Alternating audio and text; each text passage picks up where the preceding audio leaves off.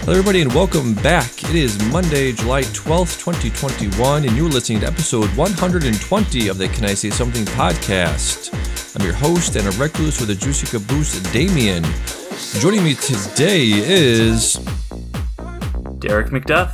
Right into the show, bicycle@gmail.com, bicycle on Twitter, subscribe on iTunes, Stitcher, Google Play, Spotify, rate and review it on Apple Podcasts, tell a friend, family member, or stranger. What's up, man? How you doing? Doing well. Nice. How about yourself? Doing pretty good. I watched a bunch of stuff this week. Finally, I believe we both caught up with Black Widow on Disney Plus this week. Correct? I actually went out and saw it in a theater. Oh, nice. So that's awesome. Yeah. Nice. It was pretty cool being back in a theater and seeing a big MCU movie. Yeah. It felt like a big MCU movie. We'll get into it in a minute, but yeah, it's just tell me about that whole movie experience of actually going into a theater and having the sound and the people and everything.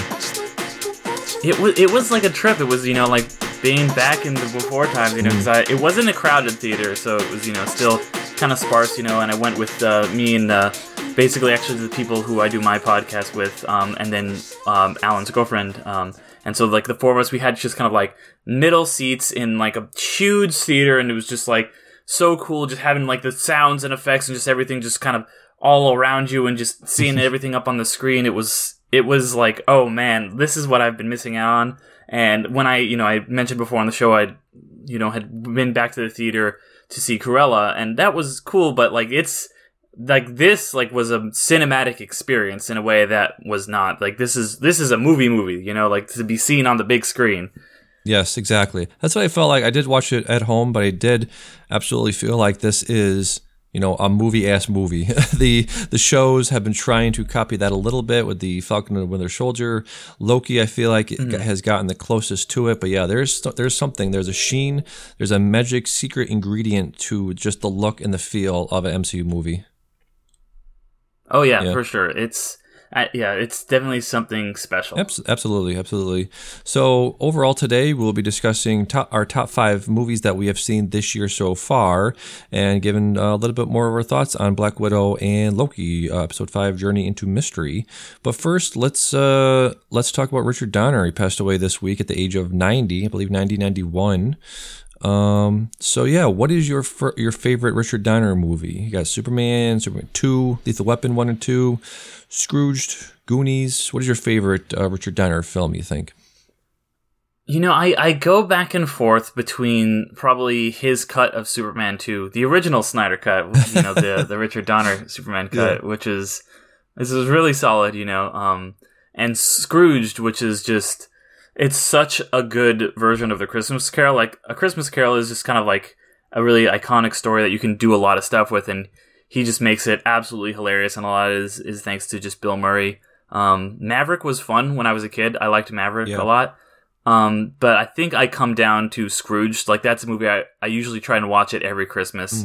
It's so good, it's just got Bill Murray, Karen Allen, just all these great comedic actors. It's got to be Scrooge for me. Yeah, nice. We just did a cage match this past Christmas of 2 Christmas movies. We did Scrooged and National Lampoon's Christmas Vacation. I'm not sure which one we decided was the better one, but yeah, that is a great film. Did a bunch of research for it. I guess Bill Murray and Richard Donner did not get along. I think Murray wanted to do, his Murray thing of, improvising and just going off script, and Richard Donner was not a fan of that at all. So I guess they did not get along during the filming of that, but yeah, just going back to I think I mentioned this before, but when I was a kid, I watched basically the same 12 movies over and over again. And Superman and Superman 2 were definitely one of those. I saw, Superman 3 and 4, the quality, massive drop off in those, but I remember watching those 4 over and over again, along with Jurassic Park, Independence Day, the horror movies I talked about. But yeah, Superman was definitely on that rotation. I think the first one was probably not on there as much, but I remember definitely seeing 2 a lot. It's interesting to go back and look and see what he actually changed. What was the the stuff that the studio wanted to take out, and what did Donner really want to leave in there. So be interesting to get to compare and contrast those things. So rest in peace, Richard Donner, one of the greats. I just saw Goonies last year for the first time, and that was a really great movie to watch. It's so crazy. I started watching and I was like, what the fuck, is this actually a kids movie? It's crazy that the movies that are, quote unquote for kids that came out in the 80s, and that movie starts off with a fake suicide in a jail cell. I was like, what the fuck? I had no idea. So you saw it for the first time as an adult. Did you like it? Yeah. Okay, because I didn't see it till I was an adult, and I was kind of like, I was like, oh, okay, I don't know if this is like a kid's movie or I just missed the boat or something. Yeah. It was not, up there for me in terms of Richard Donner films, but I'm interested to hear you say that. Yeah, I was like, it's again, just watching these movies back then, now as an adult, you're like, man, these plots are just paper thin. There's just like a dude just trying to get the gold, and this old lady and these two guys are trying to get some gold from this abandoned like ship thing. Like, I don't even know what the hell's going on half the time, and what is even kids? Go ahead. I made a drinking game for it. That was every time the Goonies say die, you have to take a drink. That's awesome. Yeah. I love the nostalgia of like, I think I would have loved this as a kid, because I always have those fantasies of like, putting a actual working, what did he have? Like a rope going from his house to his friend's house. So you always have those fantasies of like, let's have like, a tin can and string, and let's have these private conversations between our houses, and we're going to set up all these cool, like, things in the woods you can play on, and just have this crazy like Peter Pan existence. That was always the thought as a kid. It's very much like in the same category as like Hook. I feel like where it is kind of just like this iconic director making just kind of like a kids movie, but it's like, is this a kids movie? Like, there's a lot of weird dark stuff in this. Yeah. Let's dive into a little bit to Black Widow. I have some thoughts here. I should open my apps here. So tell me overall, what did you think of Black Widow? I was impressed, and it might just be, recency bias, because I did just see it, a couple days ago, obviously, because it just came out. But I saw it, like the opening night, now they do the Thursday night previews instead of the midnight showings. So I saw it there, and, seeing it maybe it was just because I saw it like on the big screen like that. Like if I had rented it on Disney Plus, maybe I wouldn't have liked it as much, but I was very impressed. I liked it was like, but it was set, felt like it was set at the right time. It's like, okay, she's on the run. It's right between Civil War and Infinity War. I liked that it touched on stuff like human trafficking and kind of just like female rights. And it just kind of like, I saw this article and was like, oh, like Joss Whedon calls, like that, there was all that controversy where Joss Whedon was like, said that Scarlett Johansson or Black Widow was like a monster, like in the script because she couldn't have babies. And they kind of just like, were like they kind of like make not light of it, but it's just kind of like, yeah, this is how it is, Dad. Like they cut out her uterus, and she's just like, oh, I don't want to hear, like, all the kind of familial back and forth between, like, that kind of broken family. Like it gave me kind of vibes of The Americans, especially like that beginning scene, which that's one of my all-time favorite shows. But I thought overall, like, it was a really just solid, like not incredible, but a very solid spy thriller. That I think was because that just has like, all these MCU elements in it. Yeah. And, they did a good job of being like, okay, making the stakes feel important, but also you understand why, like, they were never mentioned before or after, because, this is set kind of in the middle of the MCU. So, there's some of the prequel-y stuff where it's like you see, like, oh, what she's like, she's gonna change her hair, she's gonna get the vest, but it didn't feel like forced, like when they're like, here, Han Solo, take this gun, it felt a little more natural. But yeah, just, I felt like it, for years, they've been trying to kind of like make a really solid, Jason Bourne, but like a female Jason Bourne, and they're kind of hit or miss, like, I don't love Salt, but I feel like this one really hit the nail on the head with that. Yeah, I agree with everything pretty much you said. Very reminiscent of recent films like Atomic Blonde. That Charlize Theron movie from a couple of years ago. Yeah, very good. I liked it a lot. The beginning gave me very Terrence Malick vibes. I was like, ooh, that's an interesting way to start a movie, sort of like Endgame started. I noticed that Rachel Weisz called Florence Pugh Little One at the beginning, and sort of like Thanos called Gamora. I was like, ooh, that's a weird callback for that. I want to start a what do you call it? Change.org petition to never have another Nirvana emo cover ever again in any movie. It's so bad. You hear Creep all the time and stuff like that. It's just stop with that. Stop. It's usually in trailers, so it was like you get that in like a soft, slow version of like Nirvana or whatever, sad, song. But like, so this was actually in the film, and I was like, all right, it's made the jump from the trailers to the actual movie now. Yeah. I like there was a part when she's first fighting, when Black Widow's first fighting, what's the guy's name, the enemy that they're fighting? Taskmaster? Yeah, Taskmaster. Yeah, and she does the knife drop catch combo. That thing never gets old for me when they did it in Game of Thrones and Last Jedi. I love that. Love it every time I see it. I love that they made fun of the 3-point pose, the superhero 3-point pose landing. She's like, you do this thing. What do? You land and your legs go out and your hair flips back. And she's like, I don't know what that is. She's like, yeah, you're stupid. You look stupid. Why you do it? And then she does. It's like, oh, I don't like it. Ew. That was so good. It really was. It was a really funny movie. I thought David Harbour was really funny, and just like this. Oh, he was great. Yeah, very aloof but well-meaning dad of just like, you are the greatest fighters of all time. You have, deaths, and your ledger is so red, and I'm so proud of you. And they're just like, thanks, Dad, I guess. It's dripping with blood. Your ledger's dripping with blood. It's amazing.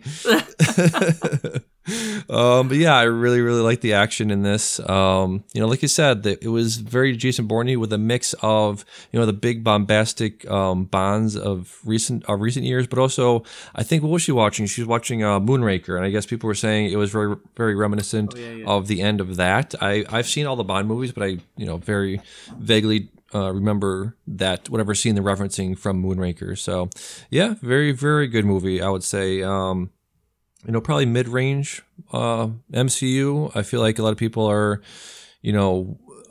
it's weird to release it now, right? Because it took place many years ago. I think the perfect time to release this would have been right after Civil War. You got that big bombastic movie, just like you have with, Age of Ultron or, Infinity War, and you release Ant-Man, or you release whatever, and just, a nice palate cleanser, a nice, give us a reason to, mostly connect with her situation at that time. This is, in the real world, it's 5 years ago. 5 years have passed since the events of Civil War, but in the MCU, it's what, like 10 or 9 or whatever it is. It would be 2023, I think is when. Yeah. So a while. Yeah. So, that the release schedule obviously hurt a little bit, but yeah, overall, I really liked Black Widow. It was, again, return to the big bombastic stuff that I think they're trying for, but not quite reaching with the TV shows.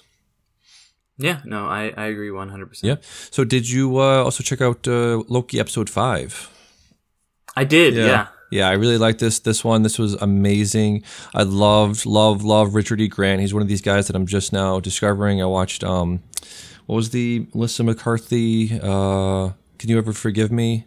That movie. Oh, I need to see that. Yeah, it was very, very good. She's really great in that. She needs to stop making all these weird, crazy, out there, comedies with her husband. Just do more stuff like that. Yeah. Richard E. Grant is incredible. Just him just screaming, glorious purpose as he's about to get eaten by that giant thing.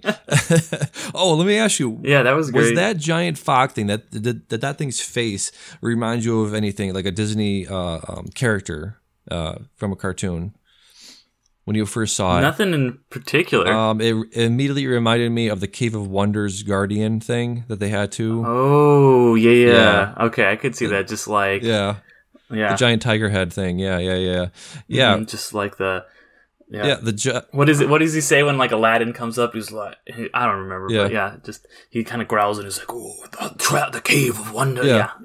I could see that for sure. The ruby in the rough. What was it called? The jewel in the rough. Oh, bring me the diamond in the rough. Yeah. So yeah, this was incredible. I love there's so many, like 1,000 different YouTube videos about just all of the different what do they call them? What's the thing where you put the things? Series? No, the Easter eggs. Easter eggs, yes. There's so many. Like every frame, there's like 1,000 of them. They like Frog Thor. You have, just so many just in the ground. Just like a quick Thanos copter. Yep. And then the tower, not the Quinn Tower, but it's like the tower. It's got the other guy's name on it. I can't remember. Kang the Conqueror's tower. It's supposed to be, I guess. But it's just so many references, and I love Loki's just walking around, just like, hold on, I have like 1,000 questions. Who are you? What's going on? Yeah, I find it very interesting that Sylvie has not mentioned Thor, especially anytime up to now, but especially now when you have all of the different Lokis that they've now run into, saying like, one of them killed Thor, one of them triggered their Nexus event by seeking out Thor because he survived, the encounter with Thanos by being a pile of rubble. It's just very interesting that of all the Lokis that we've seen so far, Sylvie has not mentioned Thor. Why do you think that is? Well, I think that they're saving it for the final episode. I think there's going to be some kind of Thor reveal. So, you will see her brother or maybe her sister, depending on, what they do, kind of come in that last episode. And I think it's going to be important. And it might be Chris Hemsworth or it might be somebody else, but it'll be interesting. Yeah. This whole series is very interesting to me because they're setting up, his whole story arc throughout the entire MCU is just like, you're the loser. You're the one that loses. And if you try to, break out of that, template that we set for you, we're gonna prune you. We're gonna put you away in this other realm where you can't ever do anything again. You can't ever, be better than yourself. You can't ever improve yourself. Like Richard E. Grant says, we're just losers, and we're meant to be losers forever. We're broken, and we can't be fixed. We're broken forever. That's a really interesting idea that they're exploring there. So, yep. Yeah. No, I really like how they, kind of I was listening to another podcast where Joanna Robinson was talking about how they kind of had to, they essentially, Loki had kind of arced out, is the terminology she used, and like in the MCU, and so they brought him back to this point, where he was, still, he hadn't gone through all of the growth that he went through in the Dark World and Endgame and Infinity War, and, kind of had his full character arc, and now you see him starting to go through almost a parallel arc where, you see him going through a lot of the same character development, but, for different reasons, instead of going with Thor, he's with, Sylvie and all. It's really interesting to see that and to see that kind of growth happening once again from a different angle. Yeah, absolutely. Do you think they're setting up Sylvie to be the next Loki? That's a good question. I hadn't even thought of that they might be, but, cause, I think that she'll show up in the Multiverse of Madness. Yeah. I don't know that she's going to be like a major player, like how, I think they are setting some stuff up, like, with the post. I won't say exactly what happened, but there's some stuff that's setting post credits up for that in Black Widow that ties into one of the other shows. Yep. But I think that you will see kind of the implications of this last episode and of WandaVision will definitely play into Multiverse of Madness. Yeah, absolutely. The things they're setting up would probably be, Young Avengers with, Hawkeye's apprentice. You got, maybe Kid Loki or Lady Loki or, all of these different, Wanda's kids, all of these different younger versions of the Avengers because, you can't have Florence Pugh, of course. Yep, her, of course. Because, you have all of the actors are like, yeah, we've done this for 10 years and we've given you 10 years of our lives with this thing and we're going to cash out and we're going to let a next generation do it. So I think that's very exciting going forward. Yeah, no, it's going to be cool. Yeah, absolutely. So with that, when we get to our top 5 movies that we've seen this year, I don't know about you, but my list, I try to leave out a lot of the big stuff from this year. The movies that came out super late. So I was considering, putting stuff in there like the Oscar winners of, Nomadland, Minari, The Father, things that the big movies that came out this year that won a bunch of Oscars. They qualify obviously, but I wanted to, give love to some lesser known things, put out there things. So I have a mix of lighter fare versus heavy stuff. My other co-host Dion put, when we were doing last year's list, I was like, yeah, just, doesn't have to be all movies, doesn't have to be all serious stuff, doesn't have to be all Oscar contenders. You can drop some stuff in there too. And he had like, The Boys #1. We mixed TV shows and movies, so he's like, Boys #1. I loved it. I was like, oh, okay, that's cool. If you don't want to put, the serious stuff in there, that's cool too. But yeah, I have a good mix of lighter stuff and heavy stuff. What are some of the stuff you set up for your list? Yeah, so likewise, I was like, okay, I'm not gonna, because it's always kind of like fuzzy, like when stuff gets like a limited release in 2020, and then it gets like a wide release, or not really this year, but then it does kind of get that like major VOD release this year. So like stuff like The Father, I was like, if it was nominated or won an Oscar last year, I'd say that makes it kind of ineligible for my list in 2021 because it was a 2020 movie in that way. Even if I didn't have a chance to see it in 2020, I'm going to still, because it feels unfair to have like Nomadland go up against, a lot of stuff this year has been mostly streaming stuff. So I do have kind of a weird eclectic list where it is kind of like, I did, movies, but I didn't conclude. I went back and forth and like, oh, should I include some of the MCU shows? But I decided ultimately not to. But some of the stuff, it's like, okay, where's the line between movies and shows? Yeah, and it's kind of a blurry line. So I do have a weird mix of stuff too. I'll get more into it when it comes out. But yeah, mostly mostly the stuff that's come out so far this year has been streaming. Like I said, there's only been 2 things that I've seen in theaters because I'm just starting to go back to theaters. So, Yeah, so my list, so I'm going to start with number 5, and it is Saint Maud. It is directed by Rose Glass, starring Morfydd Clark and Jennifer Ehle.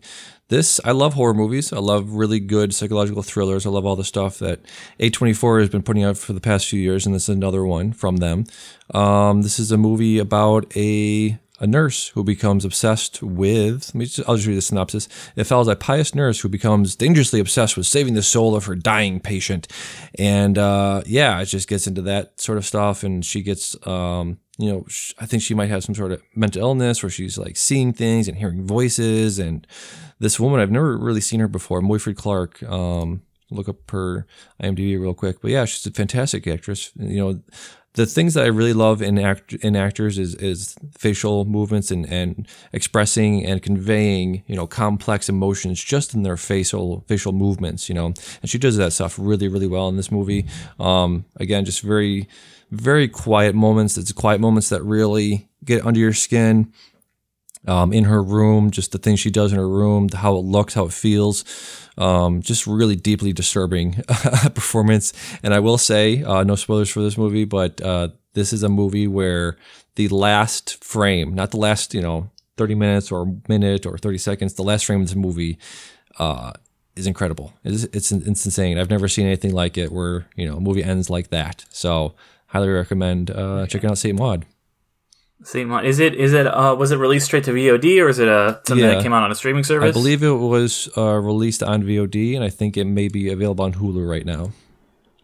Okay, yep. All right. I'll have to look into it then, because I've heard about it, but I didn't really know any details. Yeah. Looks like it's on Prime Video right now. Amazon Prime.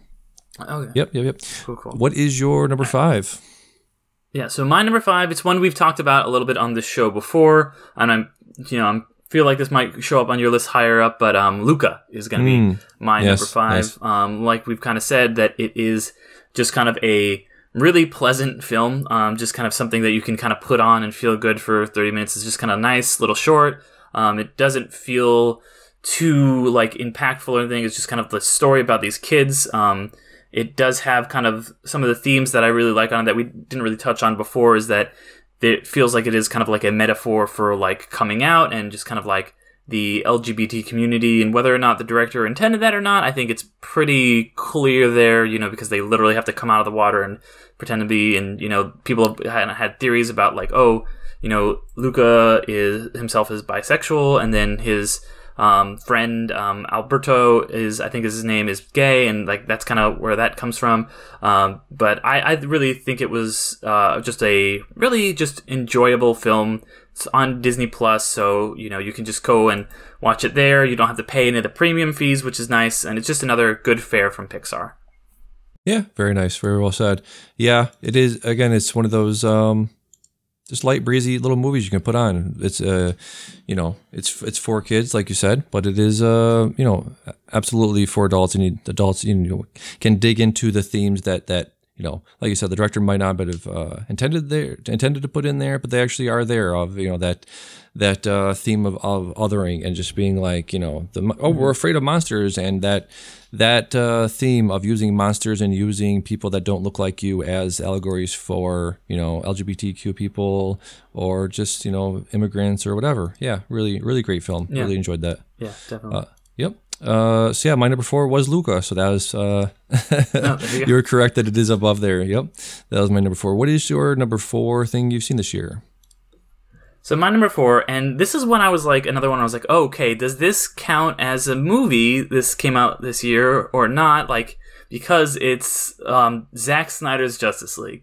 And I was thinking, I'm like, okay, is this a separate movie? Because you think of, there's always these director's cuts. You have like The Lord of the Rings, which adds, like Return of the King adds an hour, and you have, like we were just talking about the Dawn of Superman cut, and those feel like the same movie but with like a different cut, or like something like the Blade Runner, the final cut. It's a little washy, but this does, I think, feel like a separate movie. Like it's about 75% new, because it's 4 hours long, which is way too long, but then only about an hour of it is the original 2017 cut, and even a lot of that is very different. Like the coloring is completely different, and just kind of like it's the context of everything is different. There's about 5 extra endings. It's by no means like a perfect film. I know like the Snyder fans out there, it's one of those things. It's almost like Rick and Morty, where I'm like, I watch it, I'm like, yeah, I enjoy this, and then like I hear the fans, or I hear Zack Snyder himself, I'm like, you suck though, kind of. And then like the people are just like rabid, just like release the Snyder cut, we're gonna like kill your children, like that just makes me want to like it less. But then I watch it, I'm like, this is actually a pretty solid, enjoyable, just superhero film. You get Batman, you get Superman, you get all this kind of like good stuff. It feels like the Justice League that was promised. I would have probably liked a shorter version of it. It feels very overindulgent, but that's kind of the point. It's kind of just like, this is everything that, like the fanboys have wanted. And I had a fun time watching it, and it does feel like it is its own film, distinct from the 2017 cut. Yeah. Did you listen to the podcast I did after I watched this? No, I did not. So I watched this with a commentary podcast called The Big Picture. They did a watch-along podcast with this. So this is the first time I watched the Justice League at all, or the extended cut, or the Snyder cut, and it was enjoyable. I had one earbud in, and listened with noise-canceling headphones over it. And this movie is wild. I feel so bad for DC fans. I feel bad for Zack Snyder. I feel bad for just people that are fans of want to see another cinematic universe. The MCU is obviously the most popular one, it's the most successful one, but I think we need more of that. I love that idea of having interconnected stories going on at the same time, big blockbuster versions of stories like that. I really wanted this to be good, and I really want the DCU EU to succeed, but unfortunately, I don't know what the future of it holds, but it doesn't look good so far. The future does not seem bright so far. But yeah, go ahead. I was going to say, you bring up a good point when you talk about, like, it kind of, being a cinematic universe with this interconnected stuff and how we want to see that. And I do feel like this cut, you do get kind of like, it gives hints at the wider mythology of the DC universe. Because, the Marvel characters are very human, you relate to them a lot, where the DC characters, it's almost like a modern day mythology where it's like these gods that are like up above us, and that's, Snyder really heavily leans into that. And I think, he would not be a good Marvel director, but I think he's the perfect director for a film like this. And just seeing this kind of like, especially when I want to see just a whole movie about like the old days where it's like, they have that fight with Darkseid, and it's, you have the ancient Amazonians, and you get to see like the ancient Olympians, like you see Hercules and Zeus, and you say like a cameo from David Thewlis from who's playing Ares, and he plays Ares in Wonder Woman. You're like, oh, there he is and stuff, and it just so cool to see all that kind of just like, you know, like that world building that went on to kind of go in this movie, kind of put back into it. And I really liked it then more than the themes that Joss Whedon was like, there's a thing that it's fear and just whatever. Like, I really liked this version a lot better. Yeah. It's so crazy to go back and look at the first cut, like certain scenes in the first one, he just like overlapped with this one. I guess there was something where Wonder Woman was doing something in the original cut, and he re-edited it so that she cuts off that guy's head. I forget what the villain of the movie was called that they kill at the end. Steppenwolf. Yeah, she cuts. Right? Yeah, she cuts off his head in this version, but she was doing something completely different in the other one. But he just like overlaid the animations on it. It was fucking crazy. You gotta watch that video.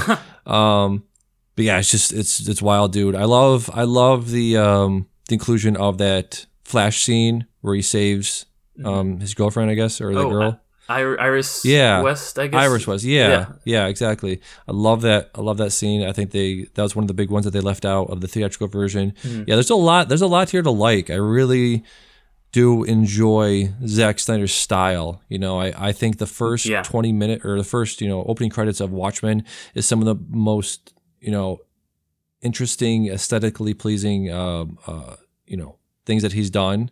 I think he would be a really great, I think he is a really great, you know, music video director. I think Sucker Punch had, again, there's those really interesting visuals. All of his movies are very interesting to look at, but you start digging down into the plot and just like, that none of this makes any sense. None of it, man. Come on. Even especially the part where they're burying all of the cubes, and the Atlanteans are guarding it with this giant pyramid, and the Amazonians have put it underground or put it into this giant coliseum, and then man just puts it into the ground. It's just like 6 feet. Right, I'm like, it's like it's like a 2-foot hole. I was like, you're not even gonna dig it a little deep. I was like, that's a really shallow hole that you're digging. I remember like saying that when I was watching the movie. Like, so there's some, you know, it's like a lot of Zack Snyder stuff. It's like this is pretty dumb, you know, but like you could definitely still like kind of like it's cool and it's dumb fun. You can kind of enjoy it. More than, I mean, I watched also his Army of the Dead movie, and I did not have as much fun with that one. This one was a lot more because it's kind of like bombastic and fun and just kind of, you know, like you enjoy the characters and it feels a lot less bleak. Yeah. You know, it was a ride, man. It was I don't think I've ever seen a 4-hour movie. Well, no, that's not true. I watched Return of the King last year, the extended cut. So it was the second 4-hour movie I saw. But yeah, it's an experience. That's all I can say. I am glad I experienced it. I have that in my brain now. So yeah. Yeah, it's not something I'm going to go back to. No. You know, the 4-hour cut of this. Yeah. But you know, I would go back to it before I'd go back to some other 4-hour movie. I would go back to it before I'd go back to, you know, Gone with the Wind or you know, something like that. Yeah. Very audacious. I applaud your audacious, Mr. Snyder. Yeah. And it's good to see him, you know, have his vision, you know, resolved after he went through like kind of the family tragedy and stuff and had to step away. So it's you know, it's like, okay, good. You know, I'm glad we got to kind of, and it is an interesting kind of like wait, like you can look at it as like, you can tell exactly what he did and what Whedon did. Whereas you watch something like, you know, Ant-Man, the first Ant-Man, and you can't really tell like, well, okay, what was Peyton Reed and what was what's his name? Wright? Edgar Wright, yep. Edgar Wright, thank you. I was going to say Joe Wright. I'm like, that's wrong. But yeah, so you can't really tell, but like in this, now you can distinctly like, all right, this was this director, this was this director, and it's really cool to kind of like have that viewpoint of it. Yeah, exactly. So my number 3 is Another Round. It won Best International Feature at this year's Oscars. Stars directed by Thomas Vinterberg, stars Mad Mikkelsen, Magnus Milong, and Thomas Bo Larsen. Is about a group of school teachers who come across this theory that people function better on a little bit of alcohol. I think they said, you know, 0.2 whatever, you know, their blood alcohol level. They talked about how, you know, it was some scientists' theory that they picked up on, but also they talk about how Specifically, Churchill was always drunk, and look at what he did and stuff like that. I am deeply fascinated by movies like about con men, but also people, trying to live a quote unquote normal life while also hiding a secret, or trying to operate on two levels at once. And this is a version of that where, they're coming to school drunk, trying to teach drunk, trying to have relationships while drunk, and obviously trying to keep it somewhat under control. And no spoilers for this movie, but it does go off the rails quite a bit. And I enjoy, I don't quote unquote enjoy it, but I find it deeply fascinating, these stories about people that just absolutely destroy their lives and what they do afterwards. How do they pick up the pieces after they completely destroy their life? So yeah, I would highly recommend watching another round if you haven't seen it. I've been meaning to get to it, and especially since they put it on Hulu. Yeah. Because I love Mads Mikkelsen. Like, I'm a really big fan of his, and I'm also like, I like a little bit of drinking. Yeah. So I was like, this is a movie that's perfectly made for me. And when I did my year-end list last year with me and a couple the people from my podcast, it was on my friend Ariel's list. It was one of her top 5.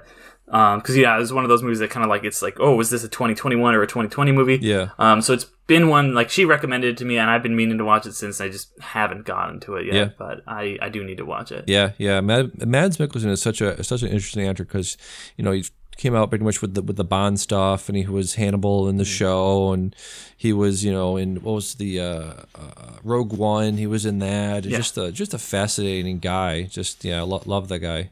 Yeah, definitely. Yep. So what is your number 3 thing you've seen this year? So my number 3, and I'm kind of cheating because it's not completely out yet. Yeah, that's fine. At the time we're recording this. Yeah. But it's last year when I did my top 5. I had it was like a video series that it was basically a movie split up into different parts, released online by SB Nation, which is they are kind of a sports YouTube channel / publication. So I had them on my list, and I've mentioned that before, the history of the Seattle Mariners.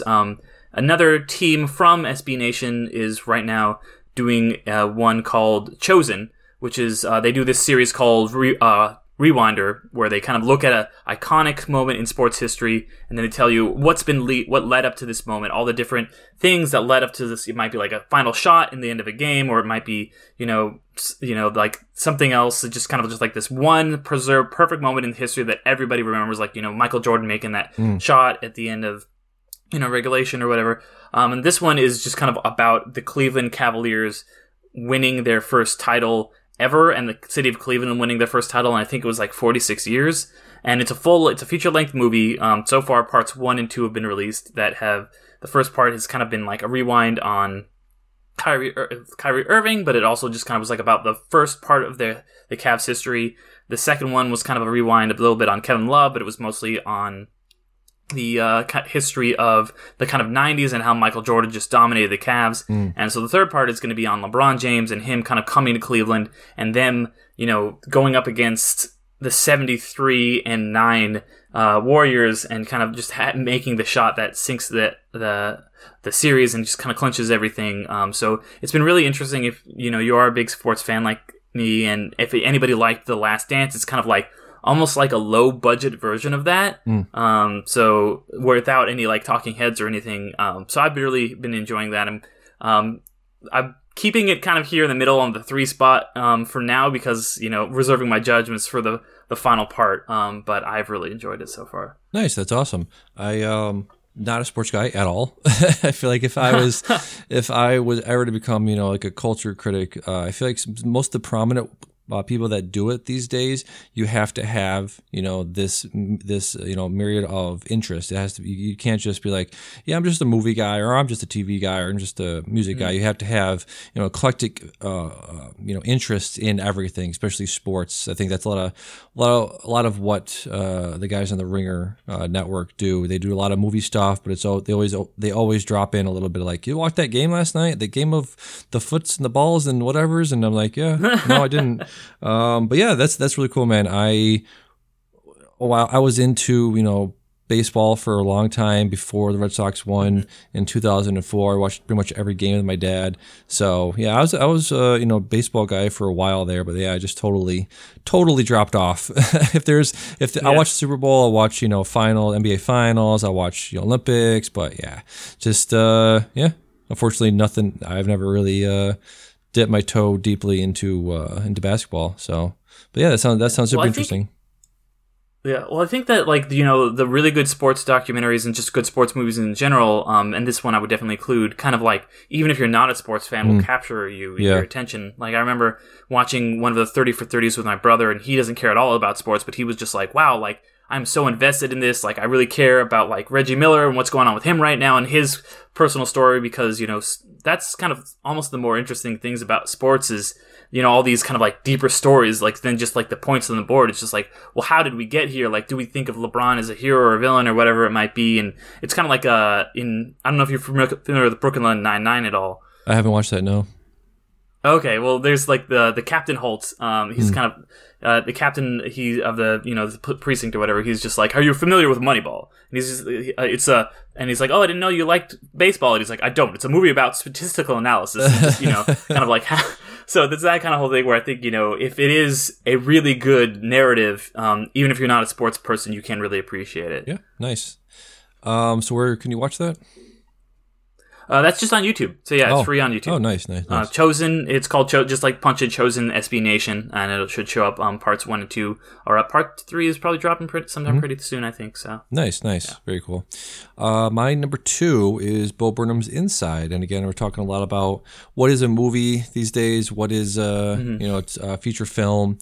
But yeah, Bo Burnham's Inside is, if you don't know what it is, it's quote unquote comedy special. Again, like, what is it? It's I guess the easiest way to categorize it would be a comedy special, because there are jokes, there are, bits and skits and somewhat structured jokes in here. But yeah, I think this is I talked about this a couple weeks ago when I saw it. It was a masterpiece. It really is. It was just such a time capsule for the time that we were living in with 2020 and the pandemic. And I think it's really interesting that it is about that, but he never specifically says the word pandemic or or COVID or anything like that. But you can, if you go back and watch this in 20 years, be like, yeah, that he's in there because, there was a worldwide pandemic. So he had to stay in his room. He talks about it at the beginning of being like, yeah, I haven't been touring. I have such, anxiety and nervousness going up on stage. I stopped doing it for like 5-6 years, and I was ready to go back on the road in 2020. And then everything happened. And yeah, so just really genius thing. It touches on a lot of the things that I'm interested in right now with the Twitch streaming culture of, people watching people play games, people commenting on them playing games, the, internet culture of harassment, and how entertainers and content creators put things out and how they interact with their audience and how their content is perceived, and how talking about privilege and talking about how yes, I am a straight white man and I don't feel like I have anything valuable to add to the conversation about Black experience or police brutality or any of these things, but I want to so badly, and I am afraid to put these things out there, and I try to head this off and say that I am a straight white man. And it's just it's so intimate, it's so personal, it's so emotionally impactful. It's one of the most incredible things I've seen in a long time. Yeah, it's another one of those things where it's just like I need to check it out. I have a lot of stuff that I've watched, and I'll get into this a little more, like, recently has been stuff for podcasts, so I haven't gotten to watch as many things that I've wanted to, just kind of outside of that realm, and this has been kind of like on my list of like, I really need to check this out, so I will probably check it out pretty soon. So I'm a really big fan of his, I think he's a really very insightful stand-up comic. I thought he was great in Promising Young Woman, so this is definitely on my list. Of things to watch. Yeah, absolutely. What is your number 2 thing of the year? So my number 2 is one we had just kind of touched on earlier in the show, and that was Black Widow. And like I said, It might be a recency bias. It might be because I'm finally seeing something Marvel on the big screen again, but I just had so much fun with this movie. And, movies are meant to just kind of just be seen and, it does give you that like kind of action and fun stuff, but it also makes you think about the world in a deeper way while still being kind of just like a fun superhero film. So I feel like it's doing a lot of things really well. Not too much more to say other than what we said at the top, but Black Widow is, for now, I know there's going to be a lot more stuff that comes out, but it's definitely number 2 on the list for me. Wow. All right. Nice. Before I get to my number 1, I just want to mention a couple also rants, a couple of honorable mentions. We talked about Promising Young Woman. You just mentioned that. That was one of my favorite things I saw this year. Pieces of a Woman is a really just soul-crushing movie about a woman losing her baby during pregnancy and the things that are involved there, the trauma of that, and also blaming her husband wanted to sue the midwife that helped deliver the baby, and so there's all the stuff going on with that, the conflict with that. It's really, really great performance by, I know it was Shia LaBeouf, which he was fine in. I like him sort of in bits and pieces. Yeah. So Pieces of... I think he's a good naturalistic actor, yeah. Yeah, Vanessa Kirby played Martha in that. She's great. I love her. She's really, really great. I didn't know she was in it. Yeah, you also have Ellen Bernstein, and Benny Safdie, one of the Safdie brothers, is in that as an actor, so he's really good in that. So yeah, that was my number 6. Number 8 was The Assistant. It was this little indie movie that came out last year about a woman working in office culture, and she doesn't really experience sexual harassment herself, but it tangentially hears stories about it happening, and just the whole culture of that, and the way in which we don't really believe victims, and how hard it is to even sit down with somebody and be like, hey, can we just like head this off the pass? I think something might be happening. The guy just being like, there's like 200 people waiting behind you for this job, so no. That scene is so sinister, It where really he's is. just like, yep, oh my god. Yeah, the guy from... He's just so evil and so bland at the same time. Yeah, the guy from Succession, I forget what his name was, but yeah, he's so good in that scene.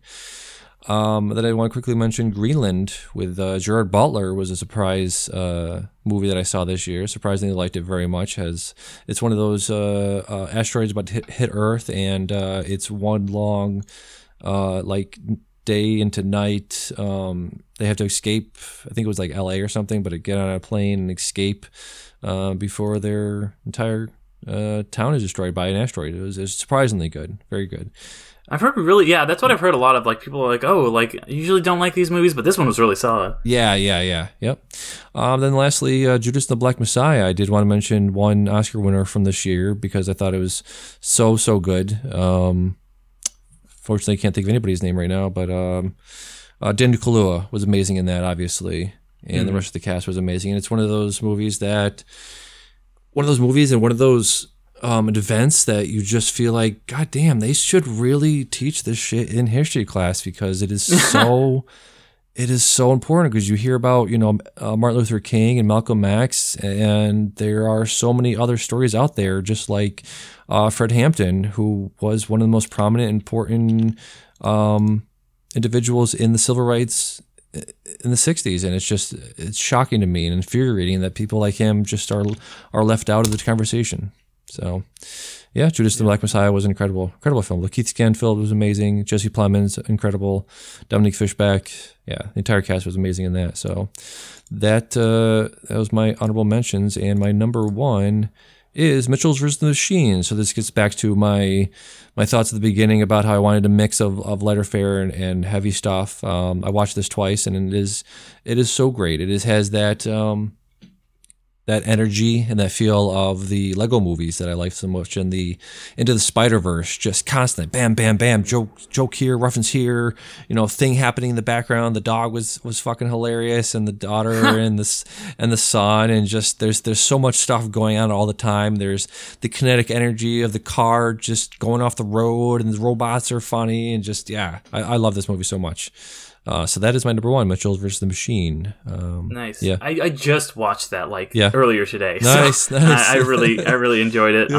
Yeah. It's definitely an honorable mention for me. Like I like all the stuff you said. I think you really nailed it. I thought the kind of chemistry, all the actors were in it, had great chemistry with each other, and just kind of the voice performances were great. I love the very quirky art style that it's got that Lord Miller thing going on where it did feel kind of reminiscent of Into the Spider-Verse, especially when you get to the end and you're in the robot factory and it's got all those neon lights and stuff. So yeah, I really adored this movie. Yeah, very good. What is your number one thing you've seen this year so far? All right, so yeah, that was my honorable mention. I'll just give my two other honorable mentions before I go into my number one. Sure. And the other honorable mentions were Boss Level, which is I love that movie. Another one of those time loop movies. Yeah, I love Joe Callahan. Was it Carnahan? Joe Carnahan, I think. Yeah. So yeah, all of his stuff is. I think he makes just really smart action. Like he makes the smartest dumb action films you'll ever see. Oh yeah. And Boss Level is just really taking that kind of simple Groundhog's Day concept and just doing it in a cool action movie. The other honorable mention that I have is Godzilla vs. Kong, which is just nice. It's a cool big monster movie. Yep. Like I feel like that is maybe the only other really cinematic universe that's worked a lot, and this is the first time they've actually crossed over. Yep. So I do hope they get some more MonsterVerse stuff. This was cool though, a little long, but I did enjoy it. Mm-hmm. But my number one is the Steven Soderbergh film No Sudden Move. Oh, wow. It's just a HBO Max original. Mm. But yeah, I've mentioned on this podcast before that I'm a really, really big Soderbergh fan. I think he's especially good when he's kind of doing like heisty type thriller movies. This is just one of those movies where you are just kind of really along for the ride and you're like, okay, this person's going over here and you're never really sure what's happening, who's working for who, and it's even a little hard to track sometimes, but you kind of get the gist of it, and it's like in that classic Soderbergh fashion, like things will be happening and characters are asking questions, and then he'll kind of have like an exposition scene at the end where it's like everything kind of clicks and makes sense, and you're like, oh, so that's, and it's kind of, it's like, oh, it's kind of telling you like, yeah, like you can try, but like the big guys are going to kind of push you down, and just, it's kind of like just kind of like, oh yeah, like, you really like don't trust like corporate America and stuff like that, and it's set in the 50s in Detroit, so that's a very important thing, and it's just about these kind of small town criminals who just kind of like stumble into something really big, and they just keep going higher and higher and higher up until they're at the end of the movie they're just kind of like at the like main guy, and you're never really sure who's working with who and who anybody can trust, and it's just got great performances across the board. People keep showing up and you're like, oh, Ray Liotta's in this? Like, oh, this person is this? Oh, this person's in this? Like, consistently. And I was kind of like, oh, that's Brendan Fraser. I didn't even recognize him at first because it's been so long since I've seen him or anything. Yep. But yeah, I really can't recommend enough No Sudden Move, especially if you're a fan of, like, just really interesting thrillers, especially crime thrillers. Definitely check out No Sudden Move. Nice. Awesome. Yeah, I really want to check this out. This is one of those where I always like, yes, I got to watch that. Then I turn on my TV and I'm like, wait, what was I going to watch? Shit, I forgot. I heard a clip from this movie. Don Cheadle was talking. Did he have like some sort of inflection, or do we think that's his voice from now on? Did he like get stuck in the Miles Davis voice? What is that? Right. I felt like he's just kind of trying to do like an old time. This is an old time in Detroit guy. Yeah. Old time in Detroit. This is how we talk back in Detroit. In the 50s. Just I think that's what he was doing. Yeah. There's so many people in this: David Harbour, Kieran Culkin, Julia Fox, Benicio del Toro, John Hamm. Just so many people. I'm definitely going to probably check this out after we're done here. And then, so that is our top 5 things that we've watched this year. I want to circle back because I had a couple things to talk about before we started the list. Just want to say real quick that they talked about how Black Widow, the director, Lexi Alexander, the director of Black Widow was Keith Shortland, and they were saying how a bunch of news outlets were saying that is the first solo female director of a Marvel film, and I guess Lexi Alexander in 2008 directed Punisher Warzone, which one of my favorite critics, what is it? I just had his name in my head and it completely escaped. David something Chen, I'll think of it, but he was talking about how it's an incredible movie. It looks incredible action, really great movie. I'll probably check that out pretty soon. And then you had Anna Boden and Ryan Fleck directing Captain Marvel, so that wasn't technically a solo female director, but yeah, I thought that was interesting.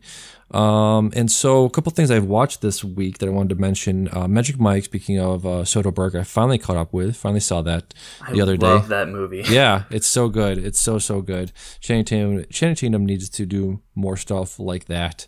Get away from the action stuff. Sort of like what's his name?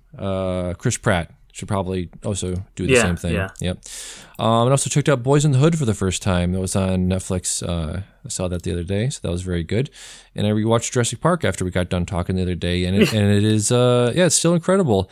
What did I say the other day? It was just it's so funny about the there was something. Oh, we were just talking about. So let me say real quick. I left work the other day because we were so short-handed, and there's just the whole hullabaloo about at work, but a bunch of drama. But I was just rewatching it in the context of that, and that part where Ned is talking to Hammond, and he's like, do you know anybody that can debug 2 million lines of code in about under 2 hours? Because if you do, I would love to meet them for the money you pay me. I know there's nobody else.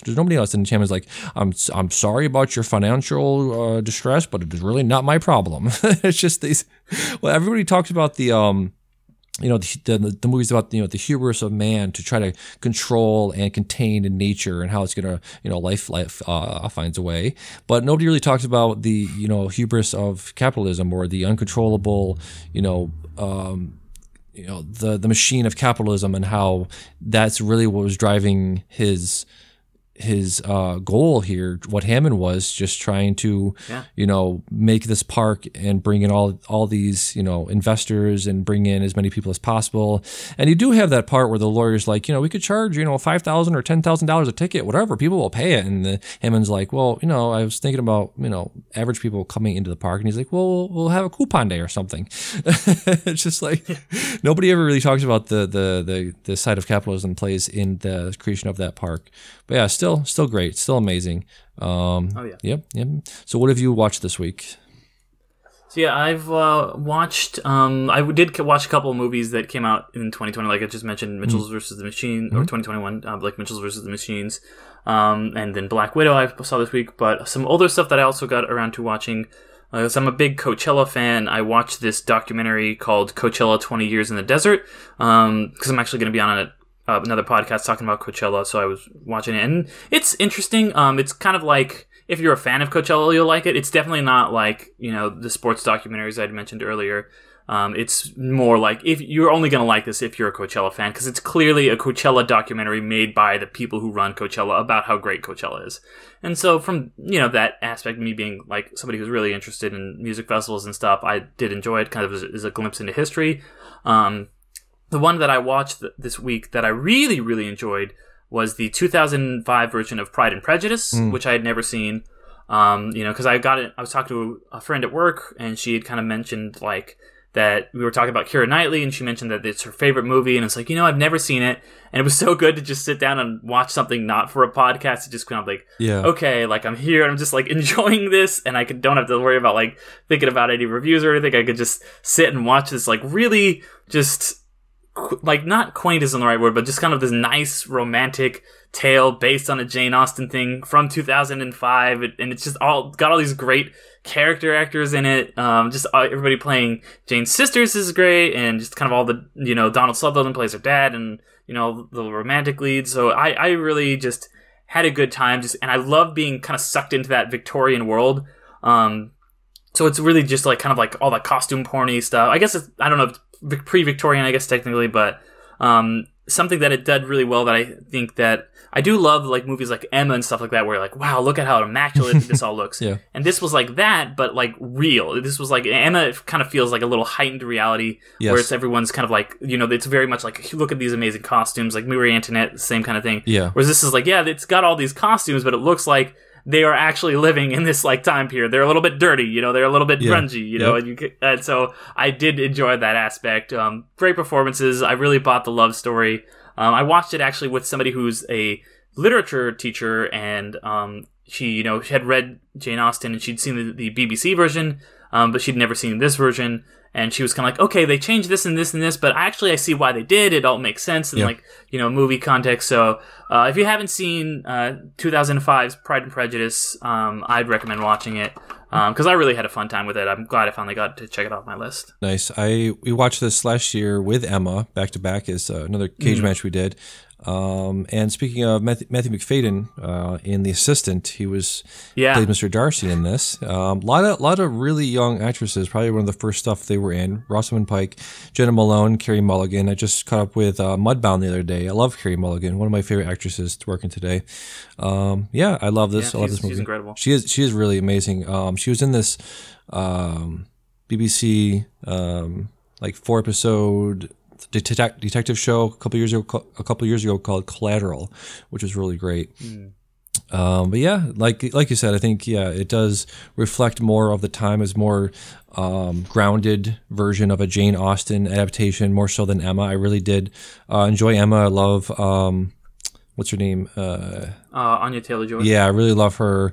Really great movie overall. But yeah, you're right that the Pride and Prejudice was probably a more traditional adaptation of her work. But yeah, still really enjoyed it. Yeah. So then, have you been to Coachella? Just curious. I've been 4 times. 4 times? Last time I went was 2007. I went, 2013, 15, 16, and 17. Wow. So what is... then I go to a lot of other festivals too. Oh, really? Wow. So Not recently. Yeah. What is...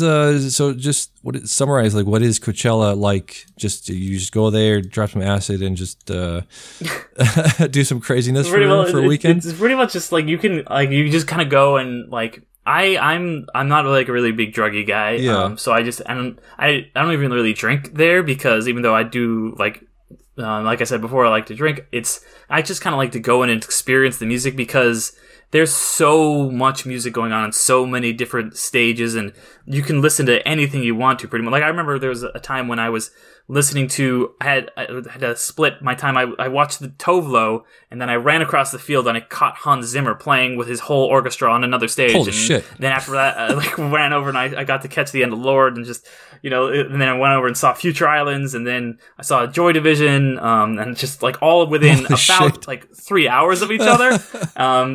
And then it's also it's really cool, just like the setup. They've got all this really cool art installations and stuff. It just kind of like go and you meet people and just have a fun time. And it's just really an experience.